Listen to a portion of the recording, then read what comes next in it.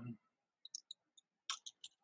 Okay. All right. Three, two, one. Hi, this is William Ramsey. Welcome to William Ramsey Investigates.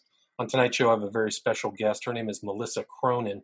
She has recently published a book that I just completed today. It's an excellent book. I highly recommend this. It sheds light actually on a lot of things that are currently discussed in America, particularly Epstein. And she actually wrote a book about Epstein, which was published December 3rd, 2019. It was Epstein, Dead Men Tell No Tales, Spies, Lies, and Blackmail. And also, her most recent book, which I read, is titled Predator King, Peter Nygard's Dark Life of Rape, Drugs, and Blackmail, published April 10th, 2020. So we're going to talk about that. But for people who don't know your name and are maybe not familiar with your books, can you talk a little bit about your background, Melissa, and how you initially got involved in Epstein and then to Peter Nygard, please? Absolutely. Well, first of all, thank you so much for having me on the program and helping me to get these stories out there and get greater awareness around what's happening right under our noses. So I would say my story as an investigative journalist actually probably begins back when I was born. My dad was an FBI agent growing up. So I kind of grew up in an atmosphere of seeing lots of undercover operations and, just all of the kind of investigations that he was doing. And I don't know if it's genetic or what, but when I got older, I started becoming an investigative journalist myself. And my early career was mainly in celebrity magazines. So Star Magazine, Us Weekly, the New York Post, things like that. And, people coming from an investigative background might, look down their noses at that. But my colleagues and I really were always working to tell the story behind the curtain. And nowhere is the curtain thicker, perhaps, than in Hollywood, at least maybe 15 years ago. Now you might say that about Washington, D.C., but I started out trying to find out, what was the real story behind the glossy, pretty pictures that Hollywood was trying to serve us. And over the years, even in that position, I was able to branch out on my reporting topics more and more under the auspices of that kind of mission of finding the real true story behind what we accepted as the surface narrative or the known facts of a situation, really digging in, researching, finding source documents that could tell me what was really happening in the world, and then I could share that with people. So that was how I first came across Jeffrey Epstein. It must have been probably about 2016. I think it was January 2016, right as the case in Florida was heating up. And we were getting depositions on the case just from our court reporter. So a lot of publications have a court reporter on staff that they will just send you court documents all day long. Anything that has any kind of big name, celebrity name, bold name in the court documents, they'll send it over, or something they think might be an interesting case, they'll send it over. So I started getting these court documents about Jeffrey Epstein. And obviously, I think Prince Andrew was an early mention in those affidavits. Bill Clinton came up after that. Every time we got another trove of documents out of Florida on that case, it was just, reading it was absolutely stunning to me. And even more stunning to me was the fact that it felt like no one else was reporting on it. Right, yes. I'm sitting here in New York City reading this document, like, how is this not headline news? And, at the time, there were filings happening in that case week after week. That was when Virginia Roberts Giuffre attempted to join in with the other Jane Does. They were going back and forth so much. Her depositions were placed in there. The company that I worked for at the time, American Media, they published one of the first on-the-record interviews with Virginia back in 2016. They obtained her diaries at the time and published those. We published the flight logs. I mean, we were publishing at least one story every day, sometimes more than that. And I really felt like nobody else was doing it. And even more than that, nobody was reading the stories that we were publishing about it, with But the it's digital. interesting because I think I read some of those diaries on one of the websites. It might have been affiliated Hmm. with that company because I do remember her handwriting. Yeah, yeah, and Maybe it was just 2018 though, much later. yeah, it was a surreal experience because what was coming out of the court documents was so horrifying. Um, Big names attached to the case. This man was still out in the world, walking around, flying around, hobnobbing with whoever he wanted. And I was not seeing that many other, I mean, certainly no mainstream press at the time reporting on it. And, people, even on our sites, the traffic was not good on those stories. Like people, you know, just weren't able to confront that evil at that particular cultural moment. We would track Interesting. every story that we published, we would track in real time how many people were reading it. And I would prep these stories that I thought were just so explosive, unleash it into the world. And it was like crickets. Interesting. So, So so you it guys was, were really doing that reporting even before Brown did out oh of Miami yeah, Herald, right? Yeah. years before. And, like I said, we published an on the record interview with Virginia. I mean, we did a lot of, so this was at Radar Online, which was owned by American Media. So the National Enquirer was a kind of a sister magazine and they were doing things. But yeah, it was kind of like an echo chamber, and it was a very frustrating experience as a journalist, because it's just the worst feeling when you find something that you think is really important and something really needs to be done as far as finding justice for victims or bringing justice to a perpetrator, and you just can't really seem to get that traction with the public that's required to really stoke any kind of change at a larger scale. So it was 2016, the election started to heat up. Obviously that started to kind of clog the airwaves a little bit, and it really just went nowhere in terms of the media picking up on the story, in terms of law enforcement at the time really doing anything. The wheels of justice in the courts continued to turn, but as slowly as ever. And we ended out 2016 without really any, you know, anything that felt satisfying and vindicating in terms of really finding justice for these women. So to me, it was one of those stories that, like, one of the ones that got away in a sense. There's a couple over the years that I've done, and that people just didn't really seem to care, even though I thought it was really shocking. Well, you were Yeah, way ahead of the curve then, because once Epstein broke, I think everybody really wanted to know the details, and still to this day are still trying. People, I think, are still interested in that story. So yeah, and isn't it like such a strange thing to think about, like the cultural moment, how it shifted from 2016. I actually left the world of reporting in the summer of 2017. I think a little bit disillusioned by, certainly what happened with the Epstein that year, by the election, and just the mess of the media at that point in time. So I left kind of the industry and I started working at a marketing agency. I opened up a co-working space, just doing lots of different kinds of things. And then when Julie Brown's story came out, and then, I was happy to see it coming back out again, and she was getting, further victims to speak out on the record. So there was like a little bit of traction there. But when he was finally arrested in summer 2019, I just could not believe that it was happening. Immediately, one of my former colleagues, Dylan Howard, called me, day of, and we were both on the phone with each other, just like, can you believe this?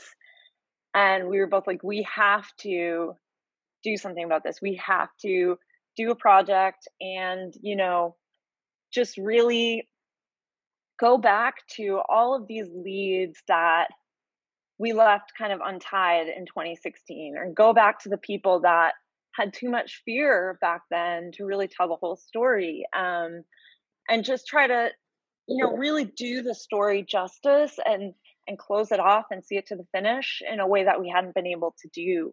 back then. So we kind of reunited the old gang and we're able, with selling the podcast and then getting the book deal, we were able to really put a team together of incredible journalists, incredible content creators.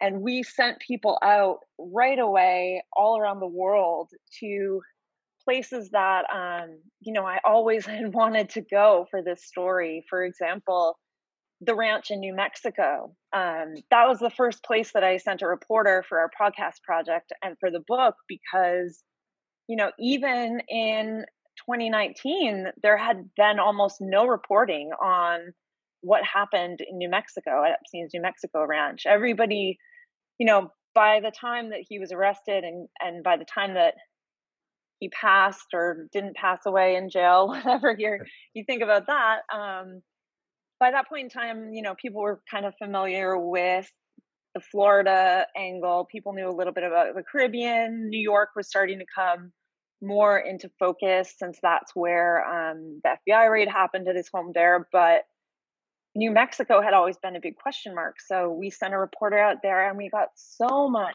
fascinating information from former employees out there and people that worked on the ranch and people that had been out there as masseuses and townspeople and things like that. So that was just one example of how, we were finally able to really put all of our efforts into trying to get to the bottom of the story. Right.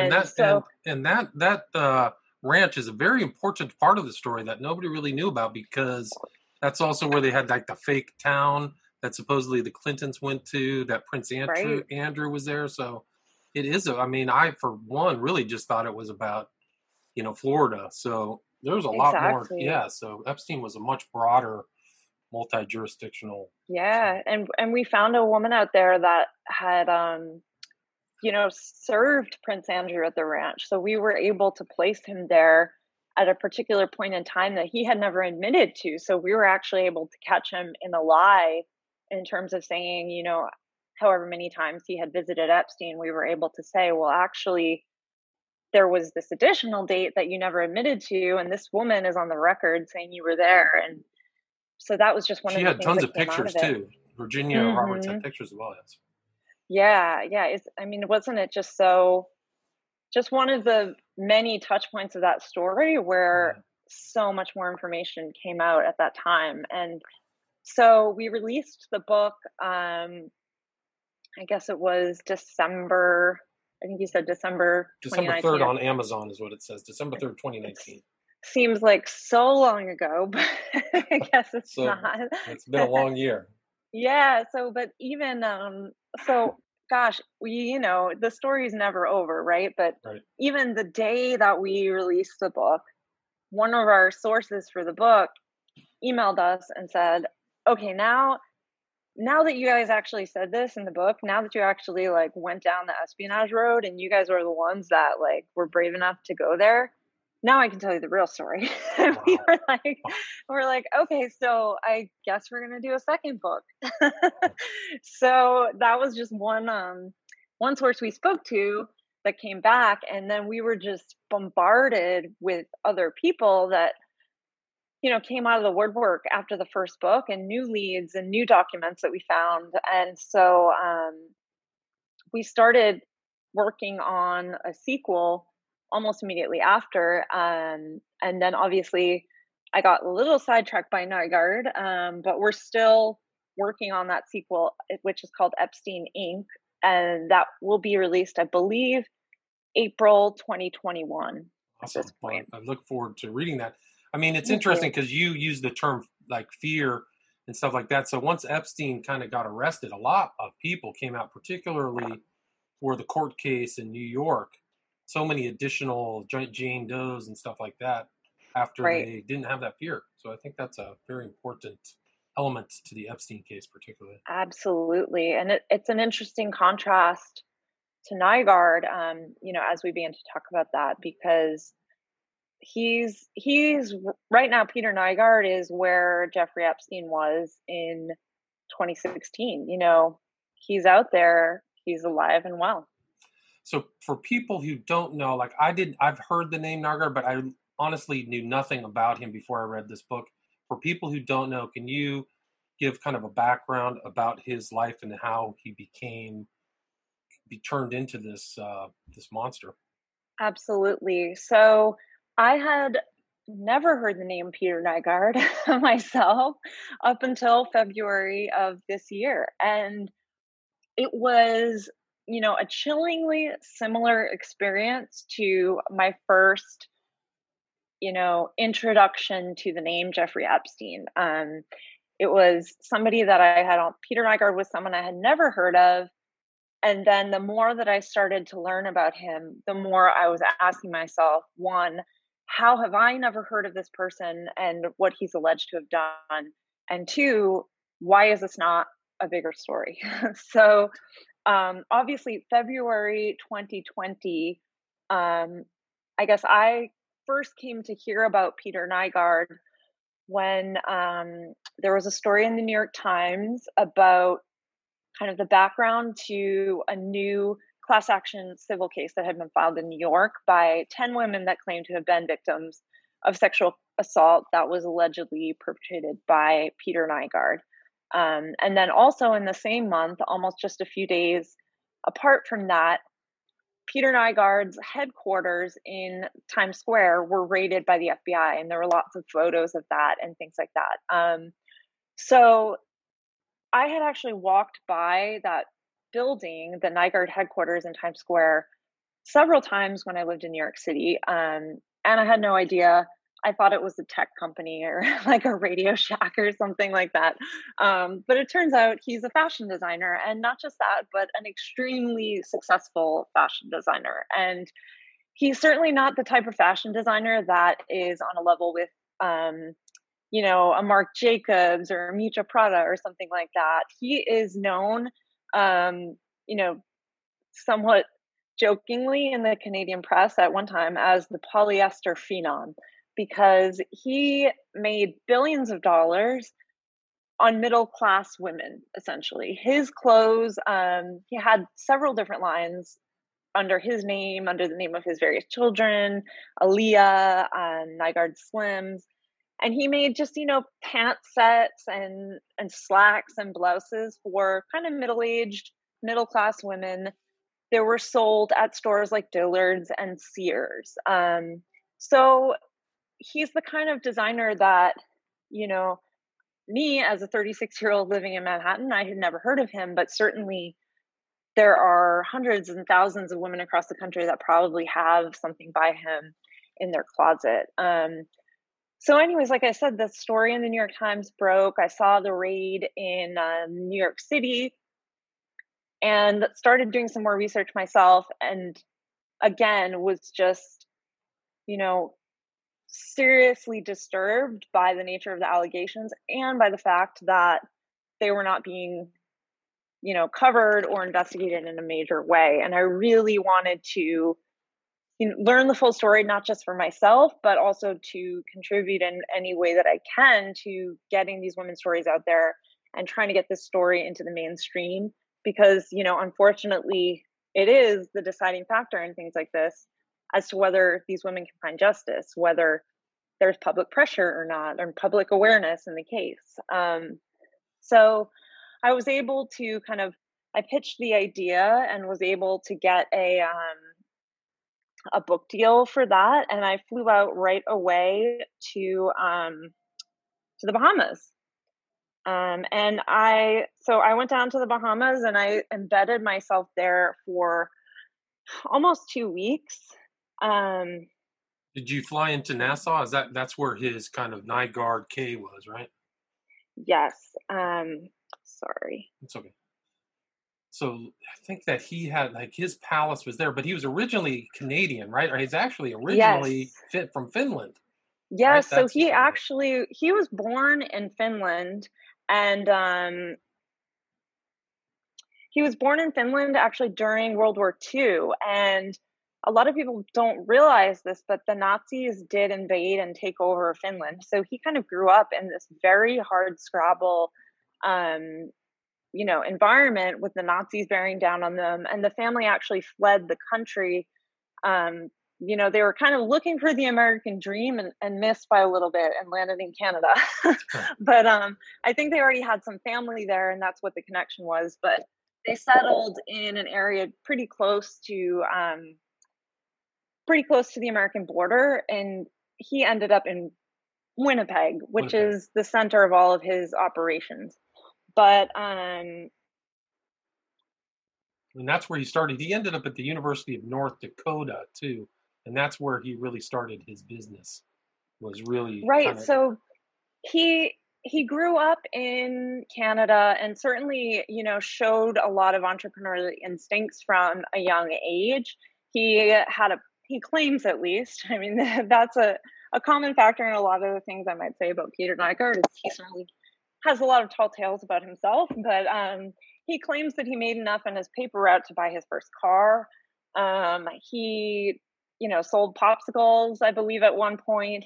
And then he went to the University of North Dakota and studied business. And by all accounts, he was a very serious and good student during his time there.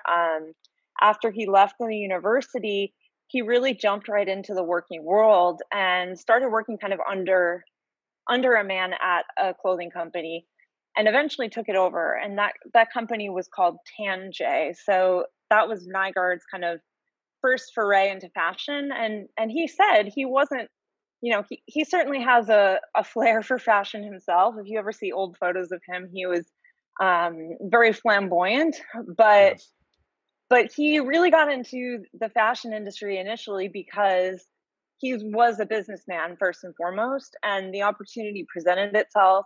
He thought that it was a good opportunity business wise, and that's why he jumped at it. So it's interesting. It was almost a chance. It was just almost a fluke that he ended up going into fashion, whereas he could have just as easily become the king of a chain of pizza shops or something like that. So that's really how he started in the fashion world, and he was able to grow his company to its greatest height, which was like a $2 billion revenue, by a lot of technological advancements. So he was one of the first fashion designers that had air-conditioned distribution centers, for example. He really, in a lot of ways, did make revolutionary changes to the way that mass market clothing was created and distributed. And that helped him to grow his empire quickly. And, it expanded around the world as a result of that. So even though he was based in Winnipeg, like you said, in the 1980s, he began going to the Caribbean just for vacation. As someone who was born and raised on the tundras of Finland and then Canada, he loved the Caribbean, almost at first visit. And eventually, like you said, would kind of put down roots there in a place called Nygard Key, which is actually probably about an hour and 20 minutes drive outside of Nassau. It's in a very exclusive gated community known as Lyford Key, and it's like all the way at the end, at the back of that community. So it's almost like the most exclusive, most gated part of the entire island. And this is... He spent a lot of money on it. Didn't he compete with Sean Connery for the land? I think you found that out. Mm-hmm.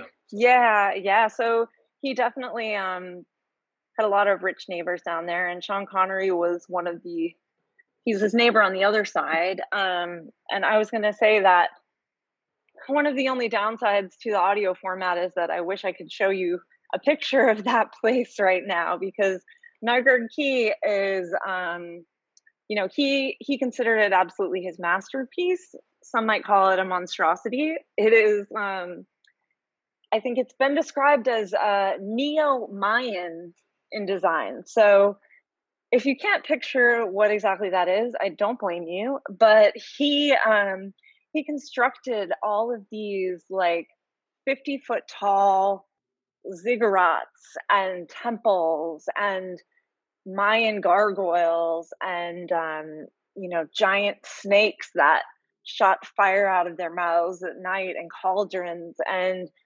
just a huge, for him, fantasy land of architecture and landscaping. For others, it certainly became the site of their greatest nightmare. Right. So when you were there in Nassau, what did you learn?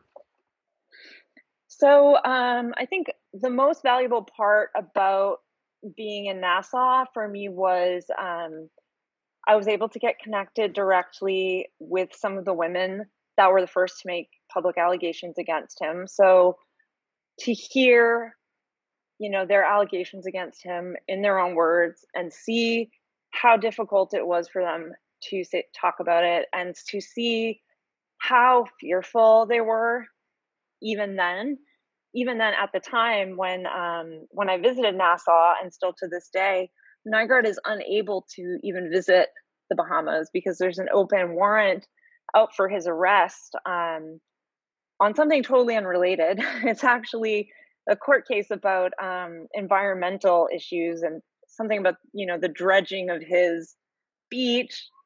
Not as scandalous of a story, but essentially he didn't show up for court. There's an open warrant out for him, so he can't come back right now or be arrested. And still, these women were so terrified. And everyone else that I talked to in Nassau, in kind of the outskirts of the city, there was still that element of fear, even for people who are not directly related to the case.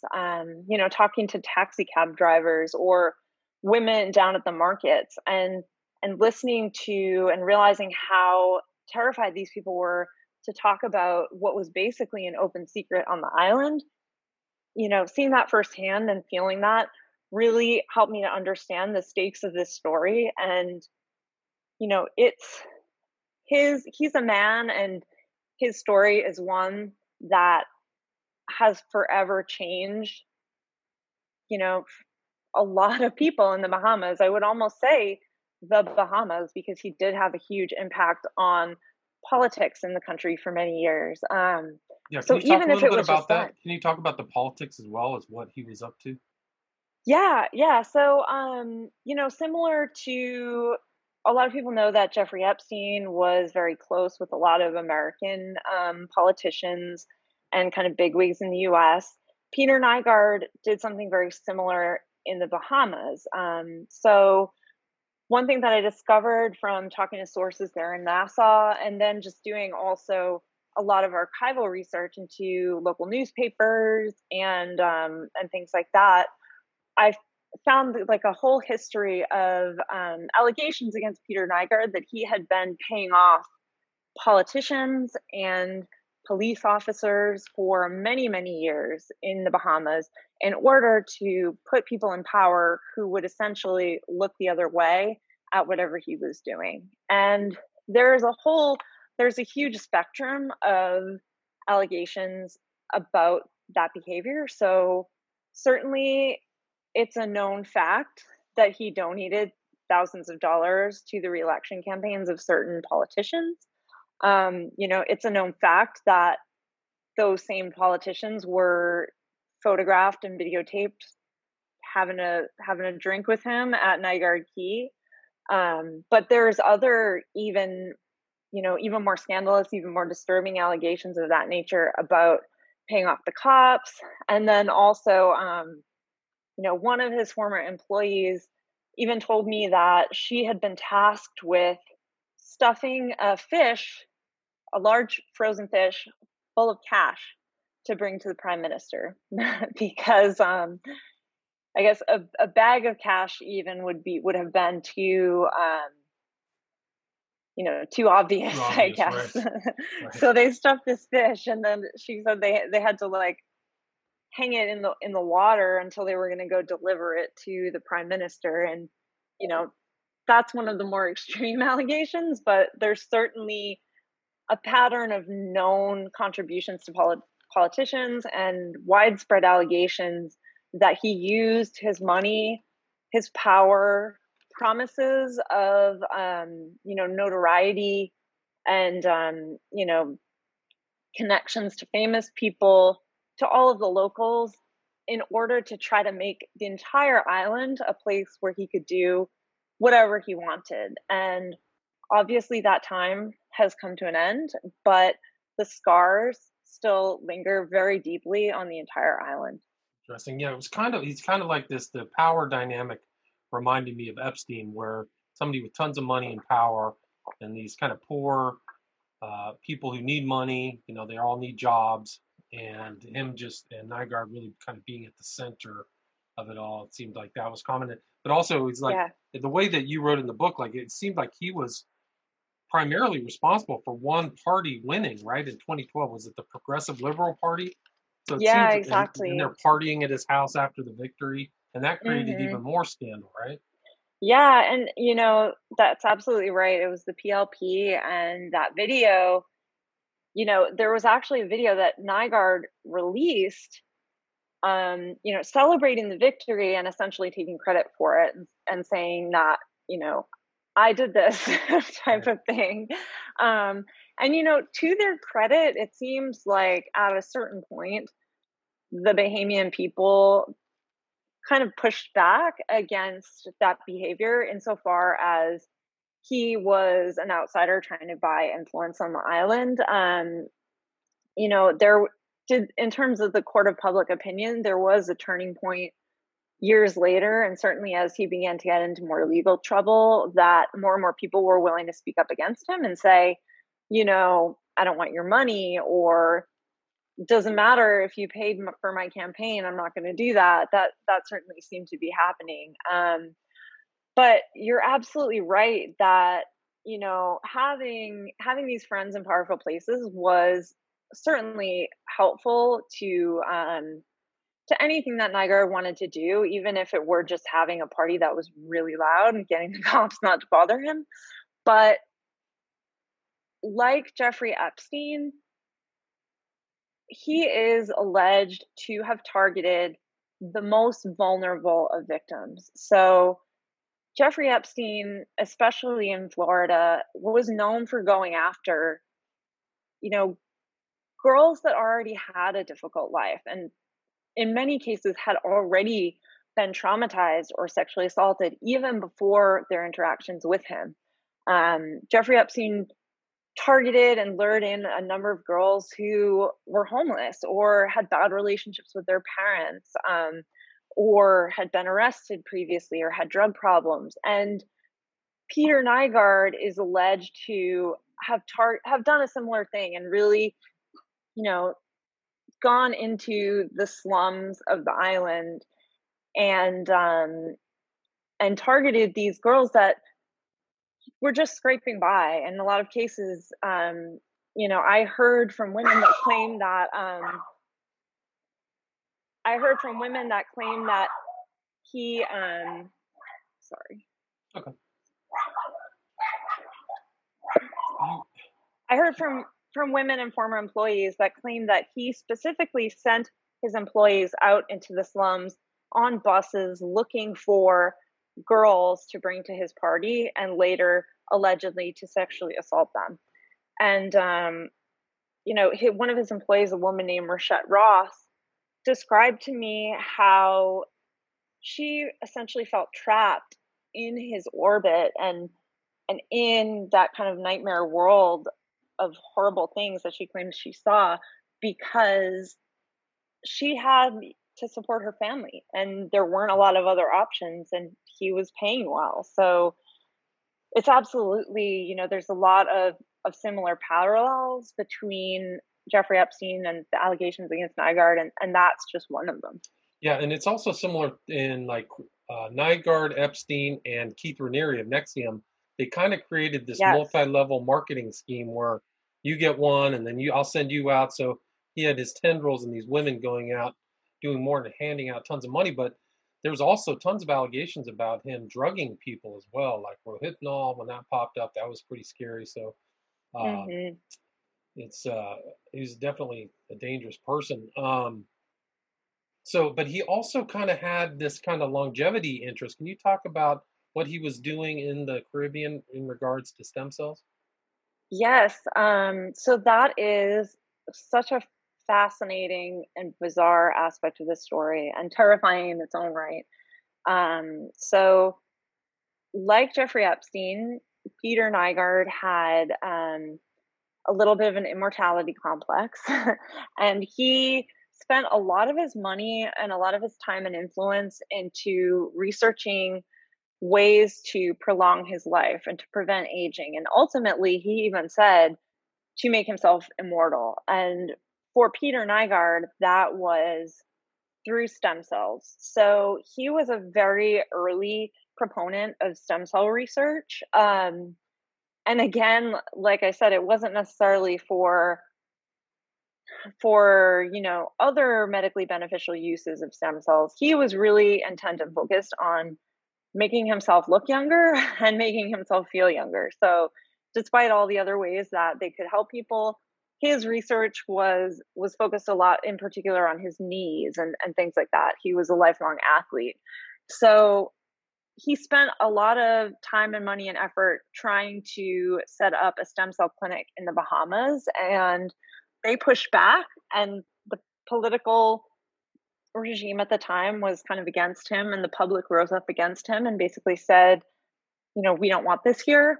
So I write about this in the book about how he essentially just hopped over to the next island and went to St. Kitts and told the government there that he wanted to open a stem cell research facility, and he would pay for it. He'd bring millions of dollars and medical tourism and all this great, wonderful promises, and they allowed him to do that. But later, there were so many allegations that what happened at the clinic was not really above the board, and that they were operating in a way that allegedly stem cells were never meant to be used. One of his clients was found at the airport with a gun in their luggage, and there was a huge scandal around that. So that kind of petered out there. But there was one of Peter Nygard's former girlfriends, a woman named Sulin Medeiros, who's a model. She actually wrote her own story years ago. And again, nobody ever really picked up on it or looked into it. But she wrote a book about her experiences generally in the world, and then more specifically in a few chapters with Nygard. She actually claims that he asked her to get pregnant with his child and then to abort that child so that he could use the stem cells for his needs. And something from the tube is supposed to be a good place to harvest the stem cells, and he said that because it was his genetics, they would take to his body faster. I don't know the veracity of that. Exactly. Yeah. But Medeiros is still around. You can see pictures of him and her together. Seems like she was his, like a model. I mean, it gets even worse in the book as you get farther and farther. He had these, he called people his harem. He had all these women around, and I bet the stories are. Yeah. So, what else did you find anything else in Nassau other than this kind of aura or pervasive feeling of fear about Nygard? What else did you discover? Yeah, so like I said in the book, at the time that I wrote the book, there were 10 women that had come forward. Not all of them even on the record, most just anonymously as Jane Does, to file the lawsuit. And my publisher was really intent on kind of getting the story out right away because it was such a quickly developing story. And we anticipated at the time, there was this FBI raid in mid-February. We thought for sure by March, April, we would hear something more from the federal government. And so I returned back from the Bahamas in probably about March 10th.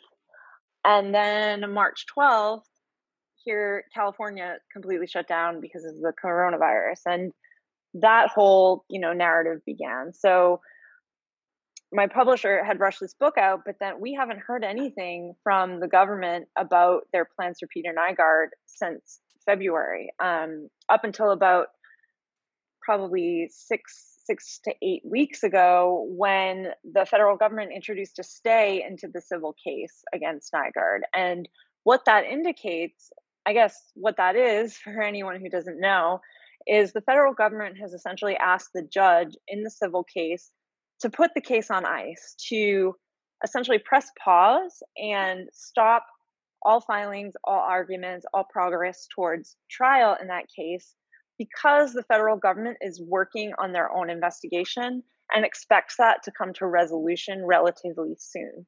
Wow. So I have spoken to the attorney that is leading the charge on the civil case, which now is, up to, I think, 80 women Wow. who are alleged to be victims Wow. from 10 in February. Right, because you only have 10 in the book, so. Right, exactly, yeah. So that's what I was saying. So I've put the book together really quickly, and then I've learned so much more since then, and so much more has come out.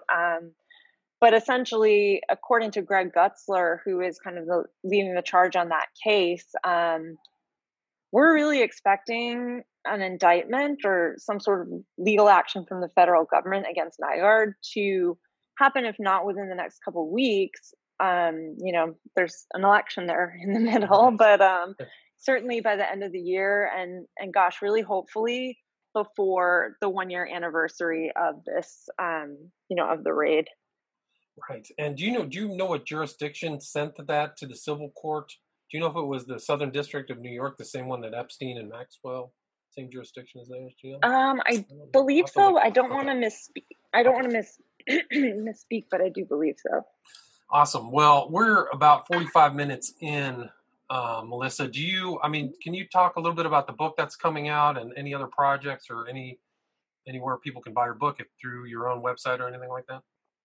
Yeah, so my website is melissaecronin.com. That's MELISSAE Cronin, CRONIN. And that's actually also my Twitter handle. I'm not as active on Twitter as I want to be because I'm usually like furiously working towards deadline on a book this year. But certainly once once I get this Epstein thing off my plate a little bit, I'll be a little bit more active on there. And I would say that we have already sold the rights to the second Epstein book that's coming out. So we expect that we'll probably be doing another podcast around that as well, potentially a TV series or a movie. And then I don't know. The deal isn't final yet, but hoping to do a podcast on Nygard this fall as well. Excellent. Well, people keep an eye out for that next Epstein book. The first Epstein book has like 350 4 or 5-star reviews on it, so it's very well reviewed. And this book was harrowing. I mean, some of the testimonies of the women are harrowing, terrifying testimonies. So definitely this story is something to keep an eye on. But again, the title of the book is Predator King, Peter Nygard's Dark Life of Rape, Drugs, and Blackmail by Melissa Cronin. Melissa, thank you so much for spending time with us. Thank you. All right, have a good one. Bye-bye. You too. Bye-bye.